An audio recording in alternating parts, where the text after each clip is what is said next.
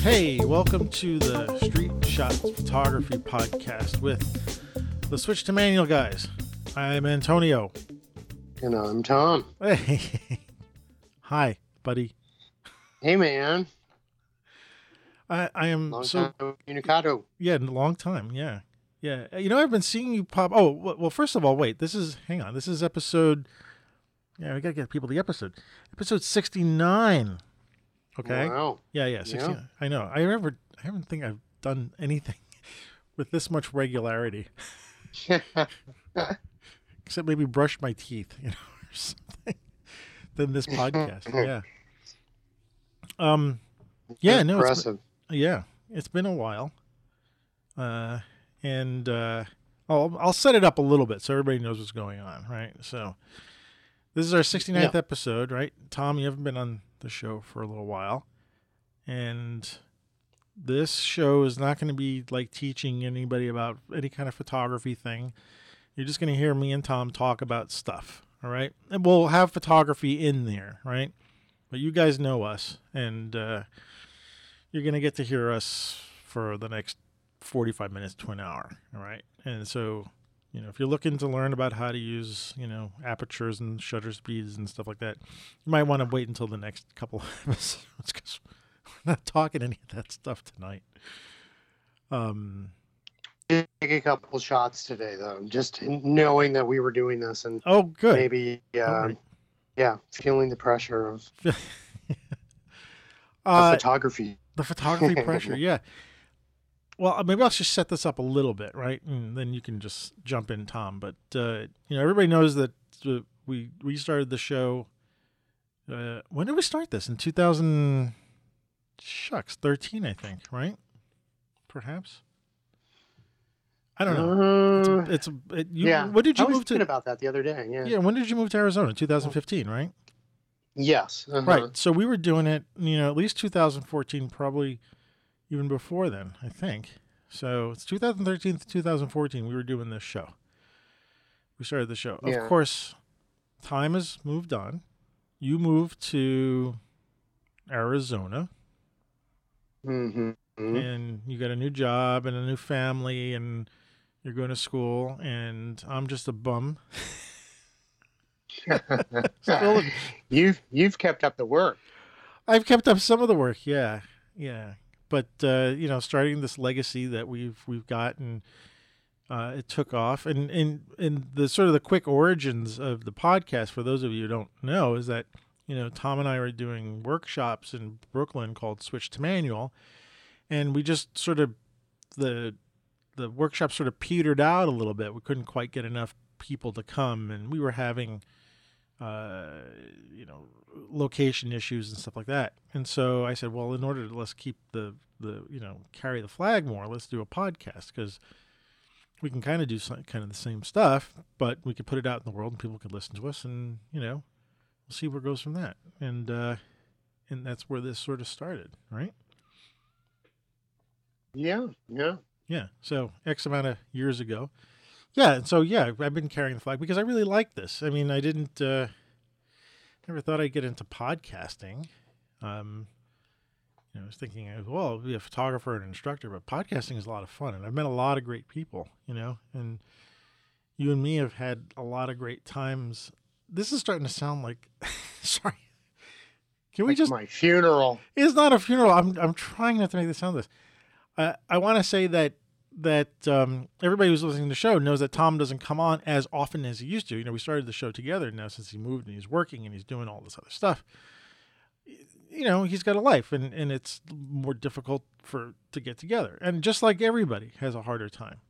So we thought we'd put this show together to sort of tell everybody what's going on, right? The show's not ending.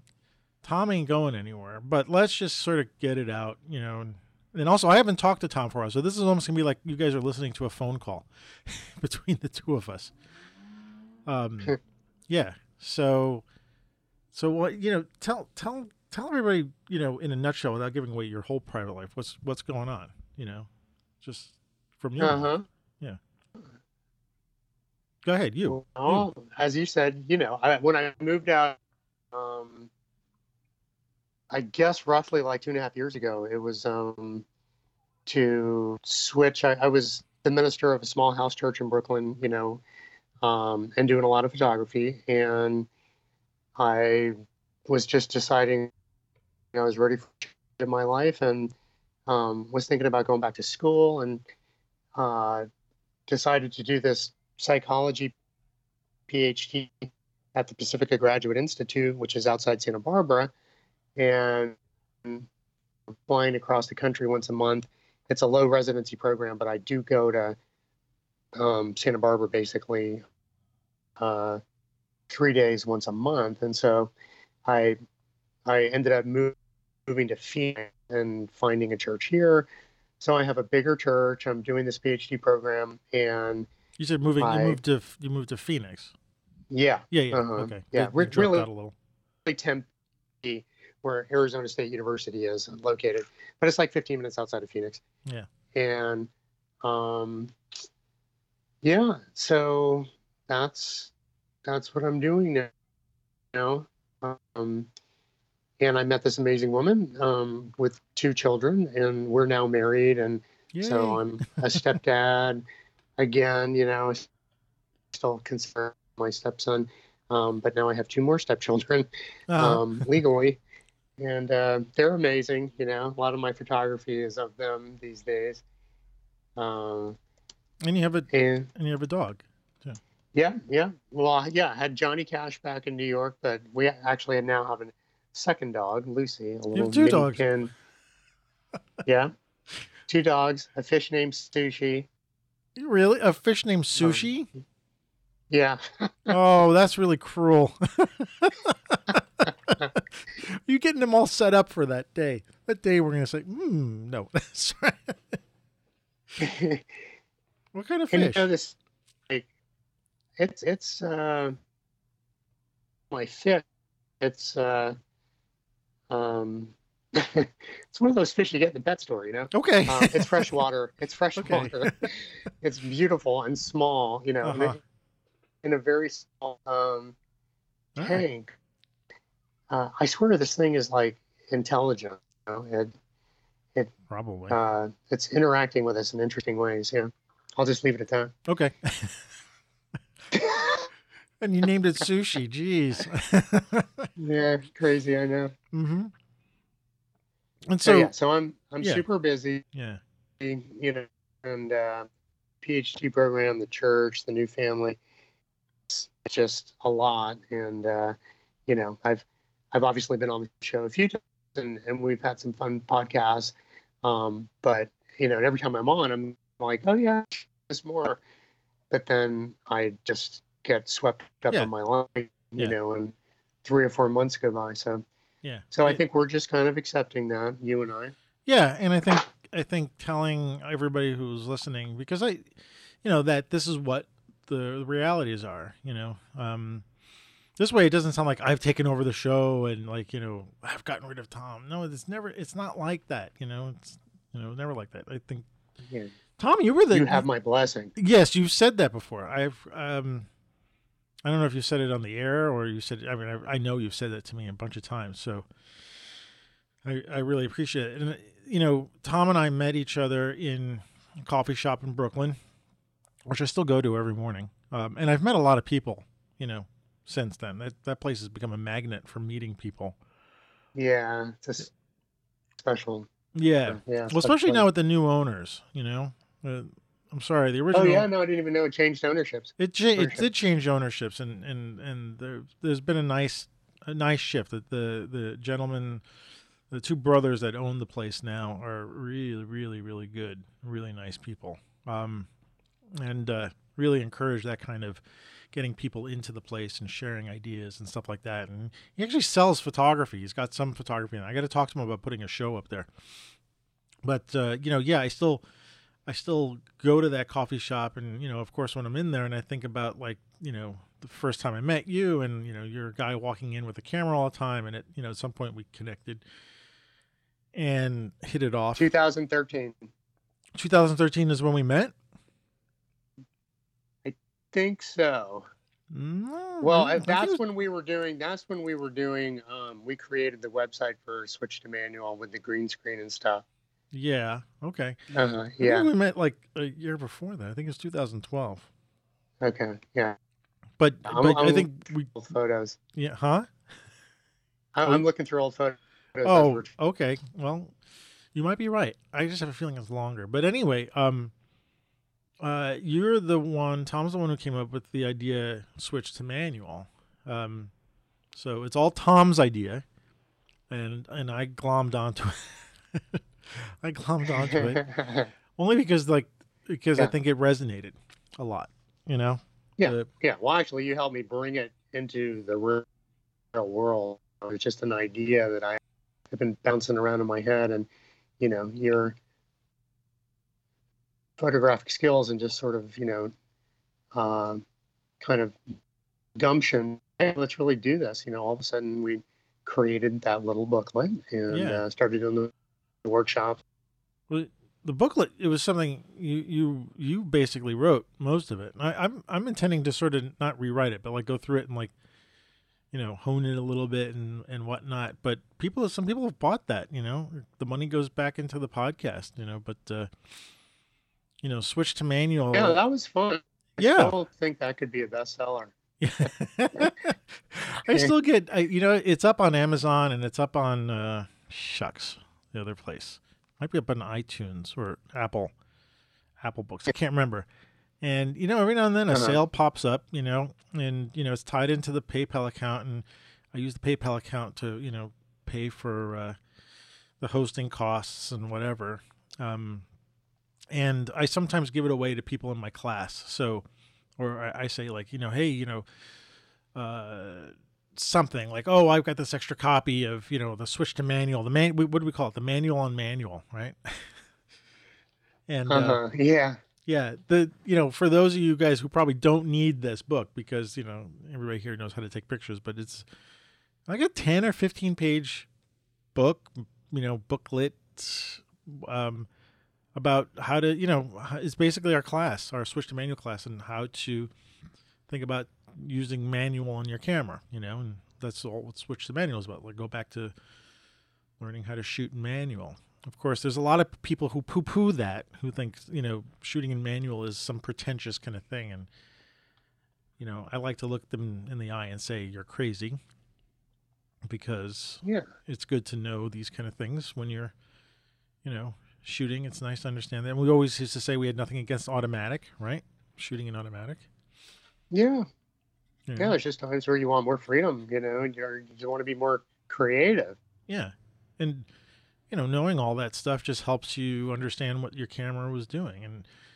And I think, when we started the idea, what did we do? Okay, so we started the idea of having a class. We did a few test classes at your church, right? And I still am friends with people who are part of that class. Stephanie, who was in our neighborhood, my neighborhood. Remember she came to one of the classes, and then we went out to Greenwood Cemetery to photograph. Yeah, so I love that place. Yeah, so I'm still friends with her. So that's so we did these test classes, and we were cool with it, and then we got hooked up with Groupon so we could start doing discount classes, and then we hooked up. Tell us about the bar that we hooked up with.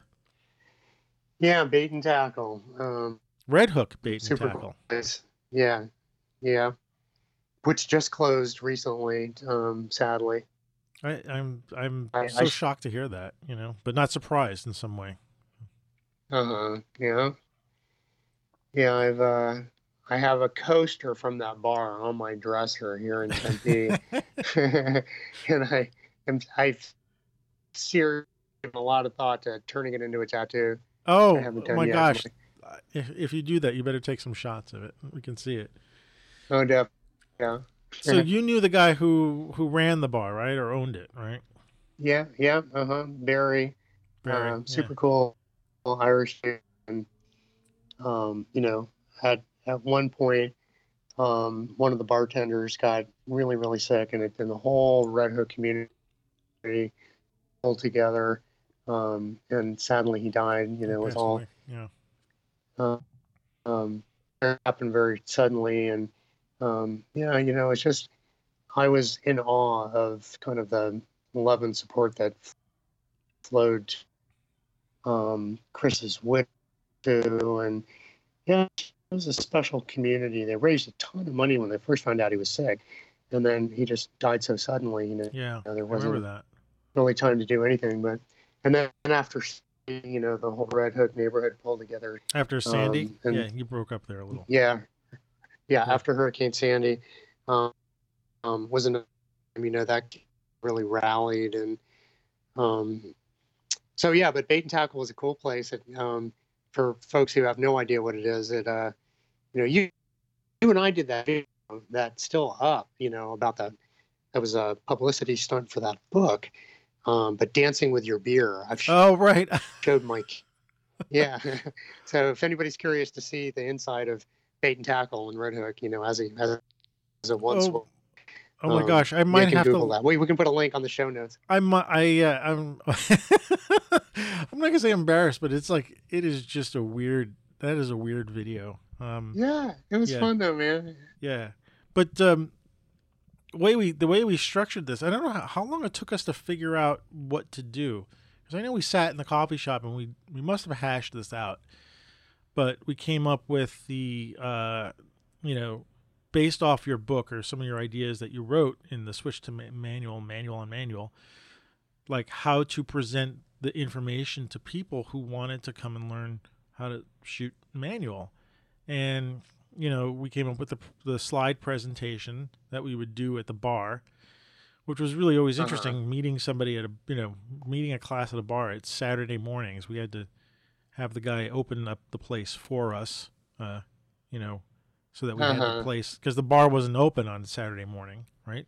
Right. So we'd go there with a bunch of Dunkin' Donuts and a cup of a jug of Joe, so we could feed everybody, and people would hand in their Groupons, because we got some people. We actually did get not a fair amount of people, but we would get like a bunch of people to show up, not a huge bunch. Yeah, we had workshops. That was fun. I love doing that. Yeah. And the gist of it was show them slides, and before they fell asleep, we would then go out to walk the streets of Red Hook, take pictures, and then when we were done, we'd come back to the bar, mainly to also give the guy some business, and if anybody wanted to hang out and talk photography, we would talk that, and that was a lot of fun. And we did that actually a surprising amount of times, but at some point we just sort of slowed up because it was really hard to schedule that, because the chicken and egg kind of thing is like, we had to tell the guy, can we we want to use the bar, but we don't know if we're going to have any people, and we would try to throw him some money as well, right? Yeah.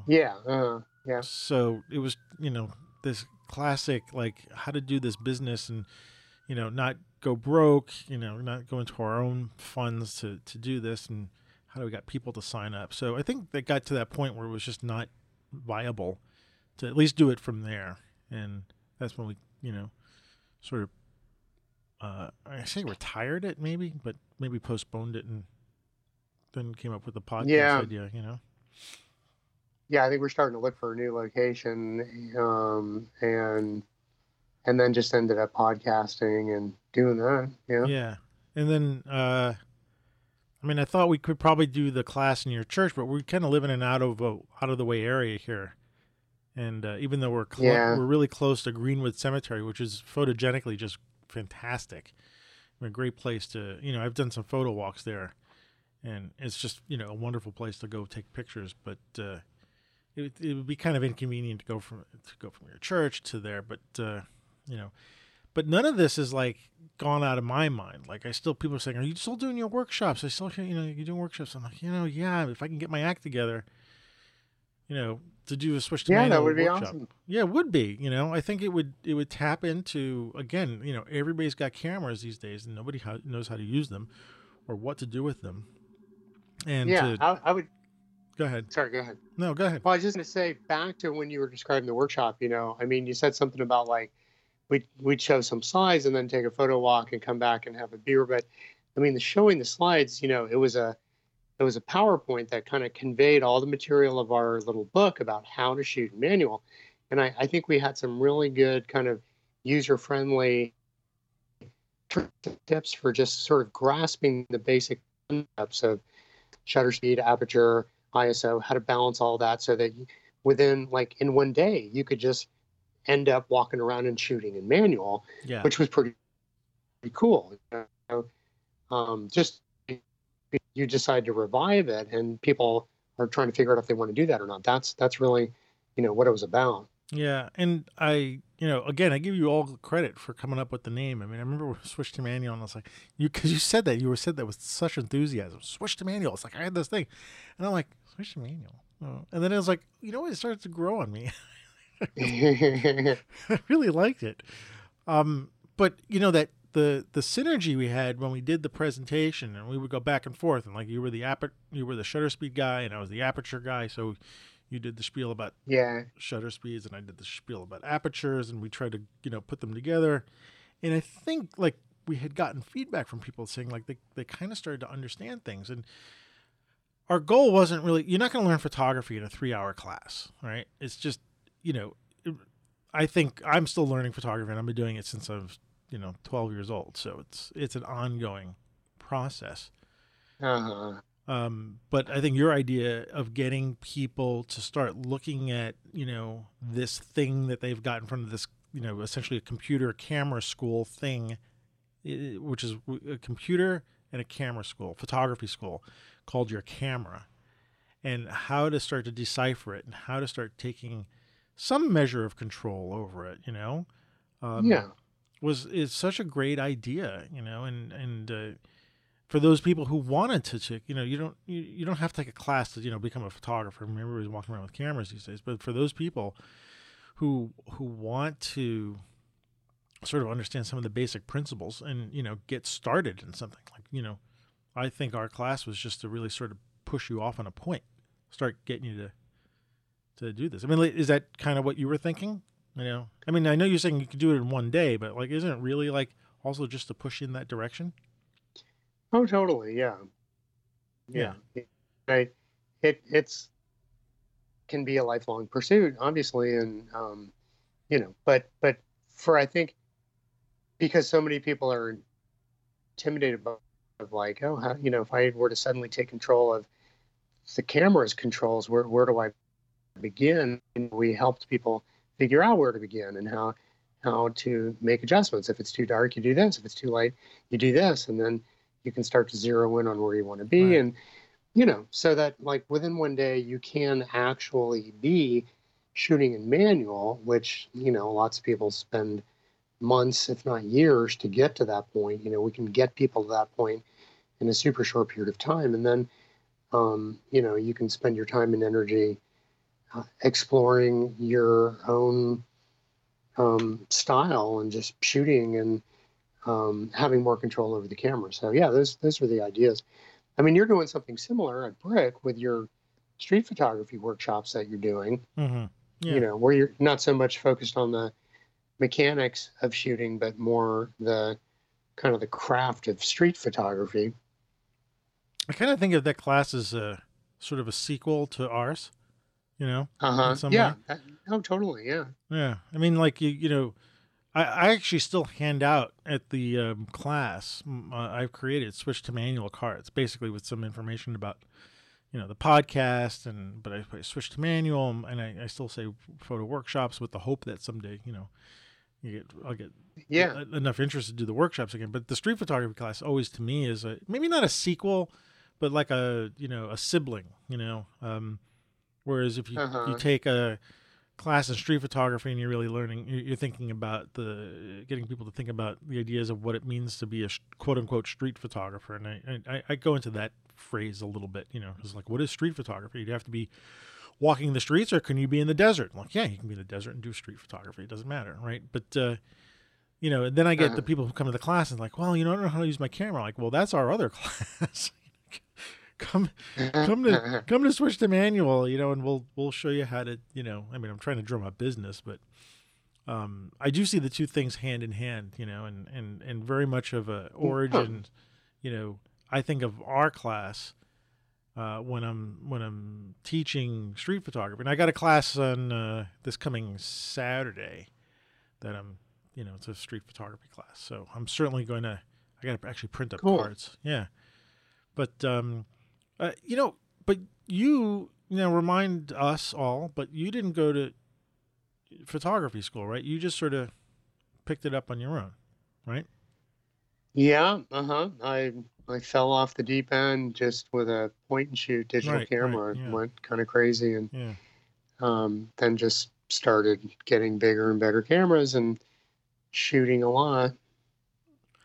And you are probably shooting less these days because you're so busy doing other stuff, right? Oh my gosh, yeah. I mean, you have your iPhone, right? So that you're being like the rest of us in some way, like taking pictures with your phone. Yeah, it's true. Which is kind of weird because it's a very competent, capable camera. So it's taking pictures with your phone. I like to think it's not really a phone, but even though that's what you're communicating with us today on right now, which is your phone, which is also your camera. Yeah. Yeah. But I mean, you haven't put down your cameras entirely, right? No. It's funny because I knew we were doing this tonight, and this today there was a protest, and I mean that's mostly what I've been shooting with my camera has been protest stuff. And today I was telling you before we actually started recording that there was a big effort here to raise the minimum wage in Arizona, and the faith communities pulled together and worked really hard in order to make that happen. And it was a big victory, the minimum wage. Mm-hmm. And now there's a push in the state legislature to lower it, and which is just head my slap, gosh. Right? Yeah. But so I was going to this protest today, and I knew we were going to be talking. It's like, oh, this would be a good time for me to grab my camera, and and it was at the church, and I was even from a different location, and I just didn't go get it. But I also just thought, well, my phone, Of course, once I was there, I was thinking, oh, if I have my wide angle, I could do this and that. But I mean, it's you do definitely see the limitations. And it was funny because there was some press there, and there was photojournalist with a big SLR with I think the 70 to 200 Canon lens that I have, and had all the nice equipment, and normally that would be me. I would have all of that and be there and be shooting that too. But it's partially my changing role. I mean, I was prepared to speak. I didn't end up speaking, but I was walking around and shooting with my with my iPhone, and got some decent shots. I honestly did sort of wish I ended up getting my camera, grabbing it and having it. But yeah, I've been shooting a lot with my phone. I'm still off the deep end with Snapseed, putting filters on. Ever since I showed you that program, right? Yeah. I've been kind of obsessed with it. I just love it. I think it's great. You are probably, again, it's not a priority for you, but you are definitely the person in the market for a small, capable camera. And I'm not going to push the Fuji camera, although I will push Fuji. But a camera like that. I have thought about it. Well, there's probably a dozen cameras like the Fuji. I just like the Fuji because it resonates with me. But where you could have a capable camera. This is why I actually got into the Fuji, because I was starting to shoot street photography with my iPhone, and I realized the limitations of it, and I still wanted to do it, but I didn't want to be committed to carrying around a big DSLR, right? And so working my way into the Fuji system got me to where I am now with the cameras I have, and so I've got that thing that I can carry around with me all the time, and it's really it doesn't take a lot of effort to carry it. It's small, and I can put it in a pocket. Well, not really a pocket, but I can put it around my coat. Wear it around me with a strap, and it doesn't get in the way that much. And like I can see you. In fact, I probably should just give you a hand me down. Just give you one of my cameras, and that would be the kind of thing I would see you having, because then it would give you that sense of okay, you don't need to rush and get your DSLR and be that photojournalist with the big lens. You could still be the person you want to be. You're still going to be the speaker at this event, but you take some pictures that, again, not to put down an iPhone camera. They're really great, but like you just said before, there are the limitations. And sometimes you just do want to have that little bit of a serious, piece of equipment, a little bit more serious, I should say, than a smartphone, but not be taking, let someone look at you and say, well, what are you doing with the camera? You're just, if you have a camera that looks like you're going to take snapshots, but you're using your skills as a photographer with it. It's sort of a long round way of me saying you should really think about, whenever you're able to, and you want to start taking pictures like you were just talking about, get a little camera like this, a Ricoh or a Olympus, pen, or the Fuji, X100 kind of thing, and throw that in your bag. Yeah. Oh, I'd probably do the Fuji. Yeah, and it's a slightly bigger sensor, so the pictures could be a little more. I don't know. Again, I'm trying to say this without insulting any technology, but a larger sensor gives you a little bit more something. We all know what it is. I'm not going to say it because I don't know what it is. It's not full frame. It's not the big sensor. It's not like you have to have a big DSLR that you have to commit, your shoulder to, and putting in front of your face that keeps you sort of away from the situation. Especially if you're one that's going to be involved in it. Like you said, you were prepared to speak. It might have been very not inappropriate, but probably not great for you to have this giant camera with a big lens on it, and then you're like, oh, I'm a speaker as well. But I know I've done that, and it does feel a little weird, but it's also hey, whatever, this is life. That's true.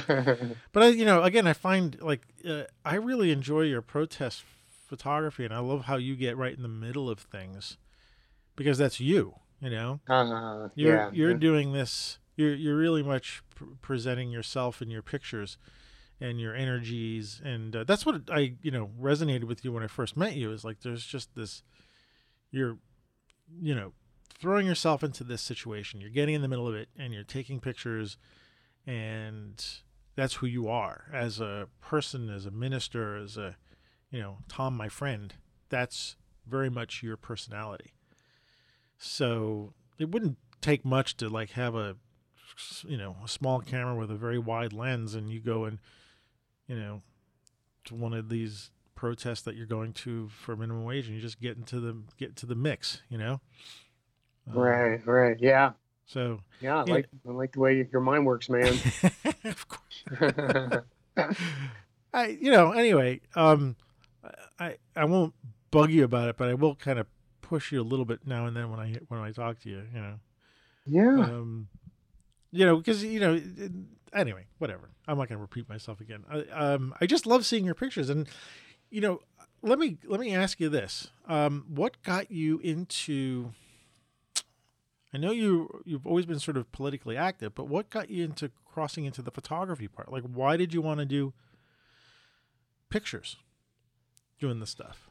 I don't know if I ever asked you this, but yeah. Well, I guess I think I had already become politically active earlier, prior to discovering photography. Yeah. So it was kind of political activism came first, and then once I fell off the deep end with photography, and I was just shooting everything I was doing in my life, that became one kind of area and one sort of theme that was recurring because I was going to a lot of protests. But what were you trying to do? Did you want to happen naturally? You wanted to record these? Did you want to? What did you want to do with the photography? you weren't just like taking snapshots or iPhone pictures, you know what I mean, not iPhone pictures, but like remembrances, like, oh, this is where I was today. I mean, you wanted to do something with those pictures, right? Like something more than just take them. Yeah, yeah. I mean, I was sort of, I guess, doing what people do as they get drawn deeper into photography. I was like starting to use them to help promote causes or issues or support groups by providing them with images once a protest was over or action was over, and all kind of like I had a stream flowing into various social medias that um, I've always been terrible about money, and I wasn't thinking all that much about ownership and selling them. I mean, I did end up shooting for the Brooklyn Eagle a little bit in this in advance, and got sent on jobs, which was great. But um, you know, tons of just thousands of images that I shot, I just shared to get Mm-hmm. out there to the groups Mm-hmm. that I was part of. I mean, I called my photography witness photography, and I was basically just trying to, um, you know, bear witness to what was happening in the world around me. And I was also caught up in the artistry of it too. Mm-hmm. Yeah. Yeah. And just, yeah, I just sort of went with it. Yeah. Yeah, and I can see that why you would want to just go with it and merging those two things together. You know, your love of the photography and your activism seems like a very natural thing to do. It's just I always wonder like, what are you gonna do? What are you gonna do with these pictures? Like, is the photography driving you to go to the protest, or is vice versa? But they just sort of seems like they both melded together quite well. Yeah, totally. Yeah. I mean, there was like a monthly protest that went on for years that was outside the Metropolitan Correctional Center, which is like downtown Manhattan. You're And talking about the tombs? there was no, Not the no, tombs, this is, no. no, it's I think it's the MCC, Metropolitan Correctional Center. Um, it's different than the tombs, and there's like political prisoners here, and there's people kept Oh. in Mm-hmm. solitary confinement. This guy who was, you know,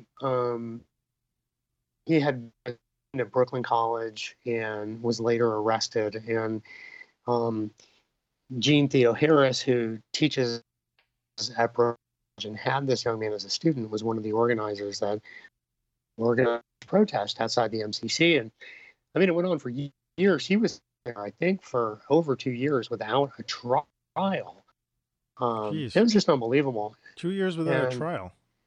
yes, and there would be people outside, like, I mean, I'm looking right now that I took back during all that, and holding up a sign that says solitary Wait, confinement say is that again because torture. you broke And up a then little bit. Say just what you said um, again. solitary confinement is torture. Yes. And somebody's holding a sign, and in the background behind the sign, I mean, I did this intentionally, is the Metropolitan Correctional Center. Um, and Oh, I I mean, remember that really, shot. Yeah. yeah, and really cool things happen there. I mean, they brought an opera singer once, and she, I think she might have sung like, Motherless Child. There's some like heartbreakingly beautiful song. And she was an opera singer, so it was really loud. And these people are in touch with like the lawyers, and we could see the prisoners and silhouetted behind some of the windows, Mm-hmm. raising like a power fist. I mean, there was like connection with these guys who were locked inside, and some activists came and spoke who had been imprisoned there as well. But it was just so weird, that this was happening in like downtown Manhattan, and so many people would be walking by this place every day and never have any idea that that was going on there. So, like at the time when I was photographing it, I felt like this is a way to get this story out. I mean, I wasn't as intentional as I could have been or should have been in terms of really trying to like find um, a publication that would run a story on it. But you know, this group was very savvy, and they were doing amazing work, you know. And so anyway, yeah, that's just a little anecdote from that time period. I come to think of it, like when we were talking, I think we were saying this with Ron Haviv, but or at least in our discussion with him on our show, one of our earlier shows, about almost like giving the like photographing things like that are giving voices to the voiceless in some way, you know, Yeah, absolutely. like you're Yeah, yeah. you know, just as you said, you know, people would probably walk, you know, tourists would come by and probably they're walking around this building going to Chinatown to have lunch or go to the village to buy clothes and stuff like that, and they don't know behind this building is this thing that's going on, this awful thing of people being in solitary confinement and for years without trials. And a photograph that you take in front of it puts voice to that, and is becomes part of the record. And you know, like I said, when we were talking to Ron Haviv, and he, you know, was talking about the pictures he took in the former Yugoslavia. It's the same kind of thing. His being in a different country and probably maybe at some extent more extreme, but the same, you know, the same intent and the same, hopefully with the same kind of outcome where people start to learn about things that they didn't know about, and will learn about this through photography. Yeah, yeah, absolutely. Yeah. It's just, you know, it's not just let's take pictures and, you know, keep them on our hard drive. Let's take pictures and, you know, whether you sell them to a newspaper or you give them away to an organization, you're actually attempting to make some kind of difference. And you know, I think by doing that, you're putting a record into the pages of, you know, human history, because that stuff is, you know, unless someone actively deletes it and hides it, you know, that is now part of the record, and it's not going anywhere. You know, it Uh-huh. might be, you know, if we don't put it places where people can find it, it might be a little hard to find, but it's still there. It can be found. So anyway, that's kind of gone. I don't know, rambling here, but Yeah. Well, no, um, I think it's good rambling, you know, from the standpoint of, I mean, it tells the workflow, but it's also that reminder that like sometimes, you know, the things you shoot could be um could become part of the historical record, you know. And sometimes things, like for example, I just heard recently there was another incident where um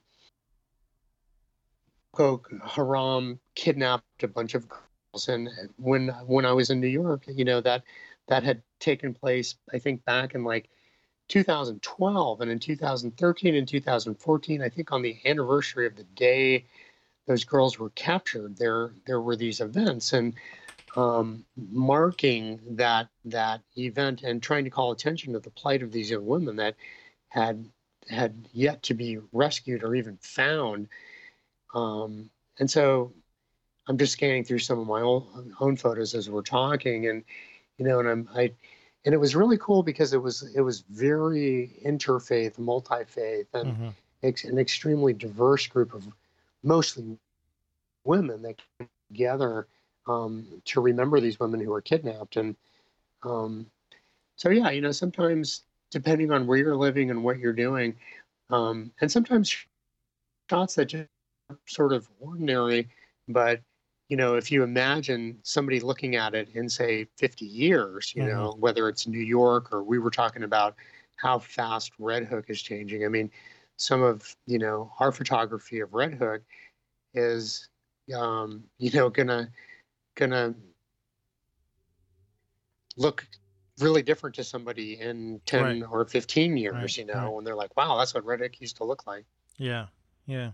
And that really is what I mean. I don't know if that draws me to photograph what I take pictures of, but it's got to be in there somewhere a little bit. I think that's probably what a lot of people who take pictures are sort of not in the business of doing, but like in the back of their minds is like, we want to record this stuff. And I try to tell the street photography class, probably a little bit more so now than when I first started, was that, you know, we're not really out here to take the big picture, we're out to record the little details of life that, 10 or 20 years from now, those are going to be the little pockets of gold that people will look at and say, wow, I didn't know that, a street corner was shaped like this, or this, the whatever the tiny detail is, but it has become part of the historical record.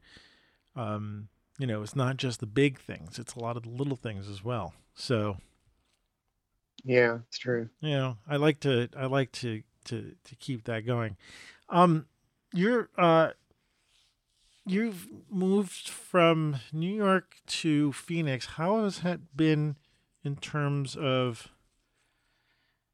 I know you're not shooting as much now, but like what you do shoot, how has it been? Like, to come from New York City, where it's probably the most densely populated, diverse, population around, and to move to the middle of the United States where it's different. I'm not going to say it's not diverse. I'm just going to say it's different. How has that been? How has it been the change? Well, what are some of the challenges you've come up with, at least when taking pictures, even with your phone? What are you seeing? uh-huh.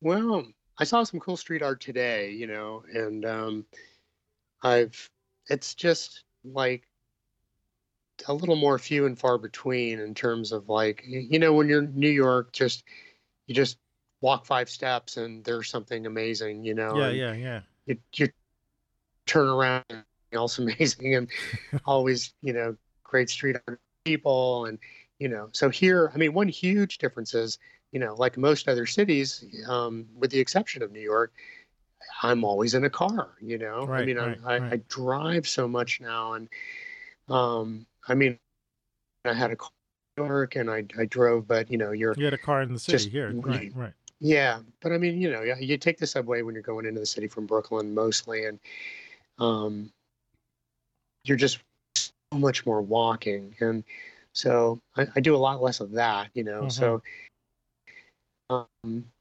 but, like I said, I saw some really cool street art today, and that inspires me. Um, Juan Carlos Pinto, that local Brooklyn artist, Yeah, yeah.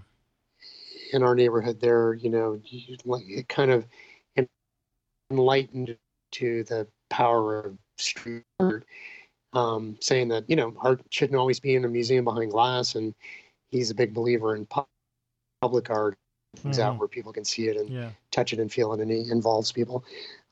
So, and I've always loved street art. So, Well, you came uh, across it. Do you find yourself like having to look more for things to take pictures of? I mean, definitely. like you said, here you walk Yeah. around and you could close your eyes and point your camera at something, and I'm sure you get something interesting. Yeah. Yeah, I'm trying again. I'm Practically. not. Yeah, That is one big difference, really. Yeah. I mean, there's that said, there's a lot of natural beauty out yeah, here. yeah. No, I imagine. Yeah. And especially like within a 45-minute drive of where I am. I'm not too far from the Phoenix airport, and it's in the valley. But I mean, there's mountains on the horizon, and it doesn't take long to reach them. And going like, an hour and a half north, or east, you're like hitting some mountains, and there's really beautiful desert landscape, and some awesome nature. So, you every there's always trade-offs, but Hmm. it's hard to beat New York for street photography. Well, that's true. Yeah, that's true. But it's probably hard to beat Arizona for location. That's true. Yeah, we do have the Like Grand Canyon. that's in Arizona, right? I'm never good with Yeah, geography, at yeah, least in that sense. Okay. Did you go there? Have you seen it? yeah. Yeah. Took the kids, and I had seen it. Is it as awesome as You I'm know, thinking that it must be? Surprisingly, when you're actually there, it's like I could jump across it. It's that big. No, I'm kidding.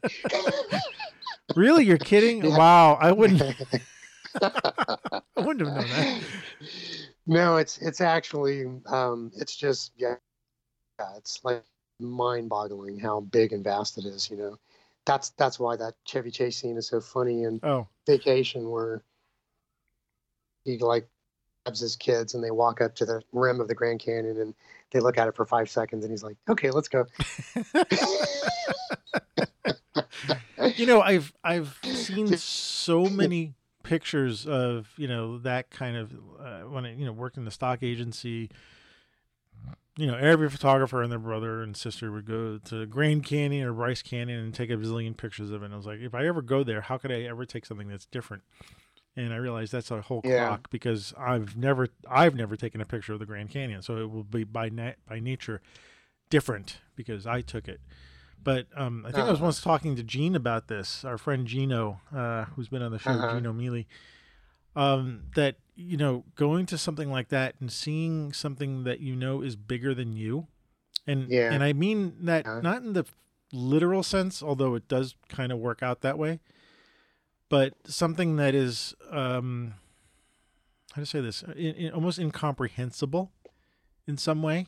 Yeah, exactly. Yeah, just totally profound. Yeah, and to be able to photograph that, and how do you explain? You know, how can you get that across in a photograph? And I think it's a very that's a pretty big challenge, because, you know, you experience something with your senses and you're there, and then you take a picture and you go, that's not quite the same thing as being there. Yeah, it's true. Anyway, I don't know if you've had any that kind of experience, but oh yeah, no, it's challenging to convey the vastness of it, and to do something, you know, that hasn't been done 1,000 times. But yeah, it experience to go there and see that it's so ancient, you know. That's another piece of it. You know, it just kind of gives you a different sense of time and space. Yeah. To follow up on, like, the things that are bigger than us. I mean, it's been around a lot longer than us, and, you know, I actually, as a side note, I took a geology class some time ago, like a class, not in school, but it was like I don't know, at Parsons or something like that, and the guy was telling us that, you know, like, he goes, oh, you know, like the Grand Canyon, that's like a no-brainer for geologists. And we're like, what do you mean? He's like, because everything's there. It's like, you look at it, it's all layers. You can figure it out. There's no challenge to it. I'm like, you got to be kidding me. Like, how can you be saying that about the Grand Canyon? It's not very challenging. No, it's not challenging, in terms of geology. Yeah, who cares? You know, there's this layer, there's the K boundary, and there's that layer. But you know, one of these days I would like to. Actually, I'm glad you're there, because now I can probably come out and visit you, and totally, man. You know, at some point steal you away. You know, we'll find out when you get a little bit of time, and you and me can go and do photographs someplace. Because I've never been to Arizona. I've not been to Arizona yet. So certainly one of the places I'd like to check out. In the winter, dude, you know, it's like the weather is perfect. Really? And you could escape the New York winter, you know. Oh, here the winter, and go there. Yeah. A week.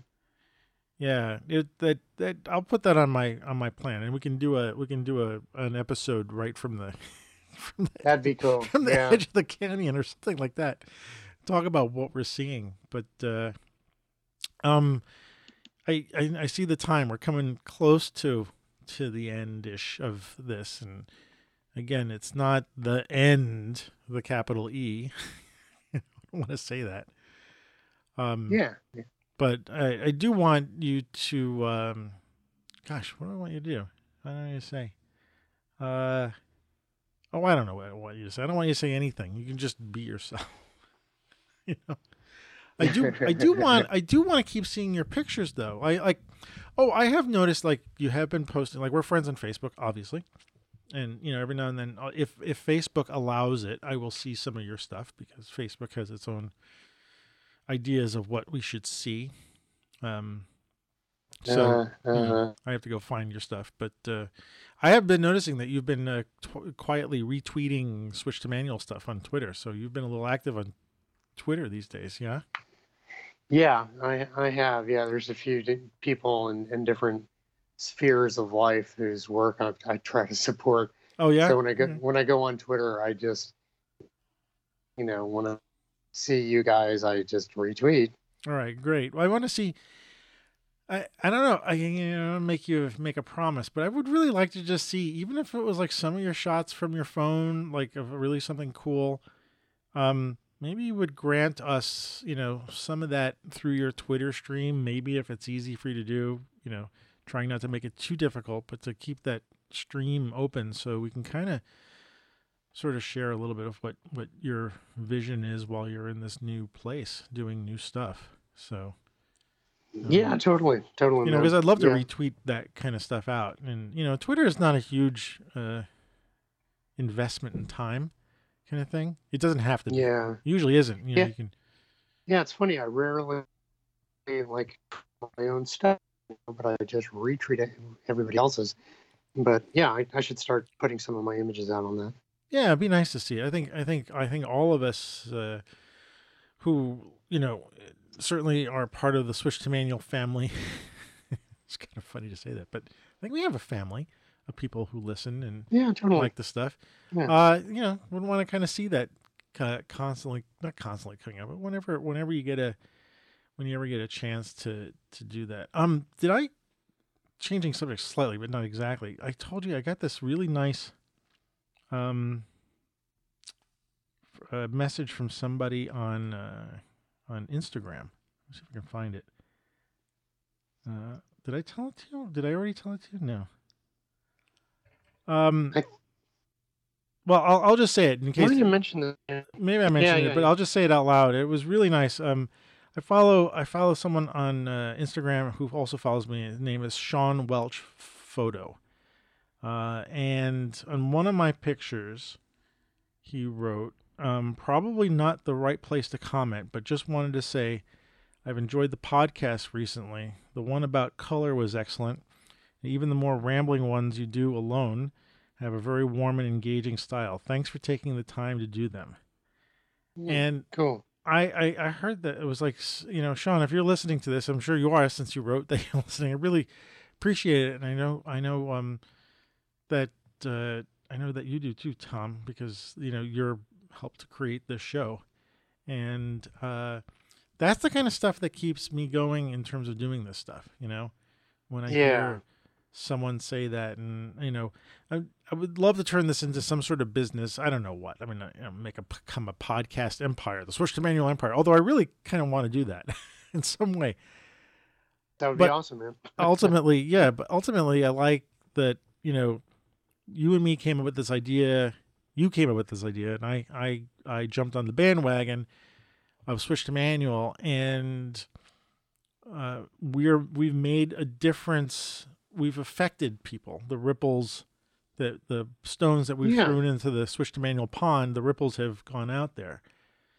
And ultimately, I might be doing this podcast for as long as I can, because I really like doing it. If I can keep finding stuff to talk about photography, I'll just keep it going. But I hope you do.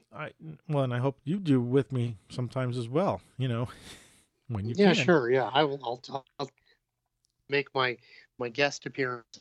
Yes, your guest appearance. We'll keep that on the plate. But that meeting of us in the Kothra coffee shop leading to, the ripples going out and people being affected somehow by it. And I gotta say that's kind of probably the best reward from all this, from the collaboration that we've done.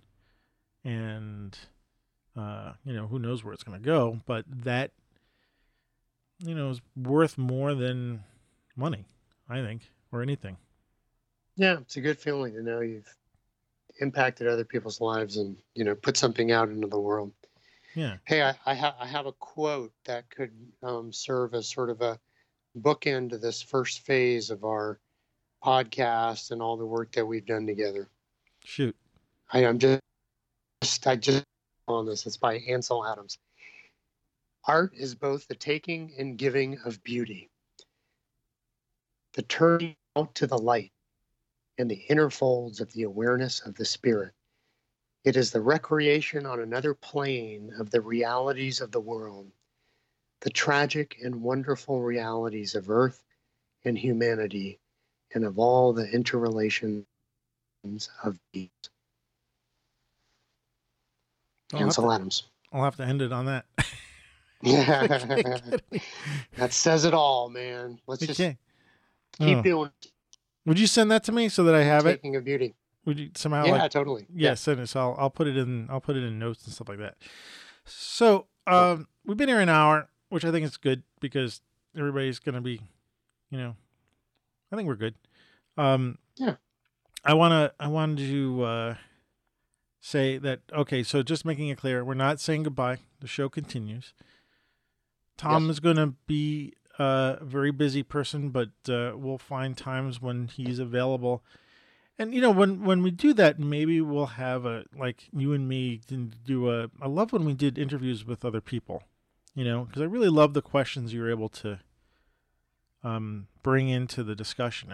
You're just, I don't know. You seem to have a natural way to talk to somebody. Those are fun. Yeah. We have interviews. Yeah. So maybe we can keep that as like one of the options when you've got some, when you have a free moment and you're able to do that, and I can hook up, someone else to join us. We do a 3-way conversation like we did with Ron and we did with Marco. Those always are great. So let's keep those on the plate as options. But what's going to happen probably now, I'm going to do the show twice a month. That's my goal. There'll probably be a lot more of me talking, but my goal is also to, Sid and Mac have both volunteered to be co-hosts as well. Awesome. Yeah, I think it's great. I love our Canadian cousins. I was just on their show. They recorded not today, but last week, and we talked about ethics in photography, which was really great. It was a great discussion. And, cool. Since they found us, Mac found us. I can't remember how, but, going back about, the ripples in the pond, I'm really happy. Like, we've got new friends in a different country, Bart Buchatz also, remember? Yeah, that's been part of the fun, just making those connections. Something international. Yeah, it's been really fun. I might ask Bart to be on the show once in a while, not as a being interviewed, but as a guest host and stuff like that. So, my goal is twice a month. I like doing the show. I think so far this is, we're in February. This will be the first, or in March, sorry. This will be the first episode in March. Pre-recording it a little bit early, but, so it'll come out in the middle of the month. And then I'll get something lined up for the end of the month, and I'll keep going. And then we'll just figure out when you're around. I won't bug you too much, I know your schedule is busy, but we're not going anywhere. Yeah.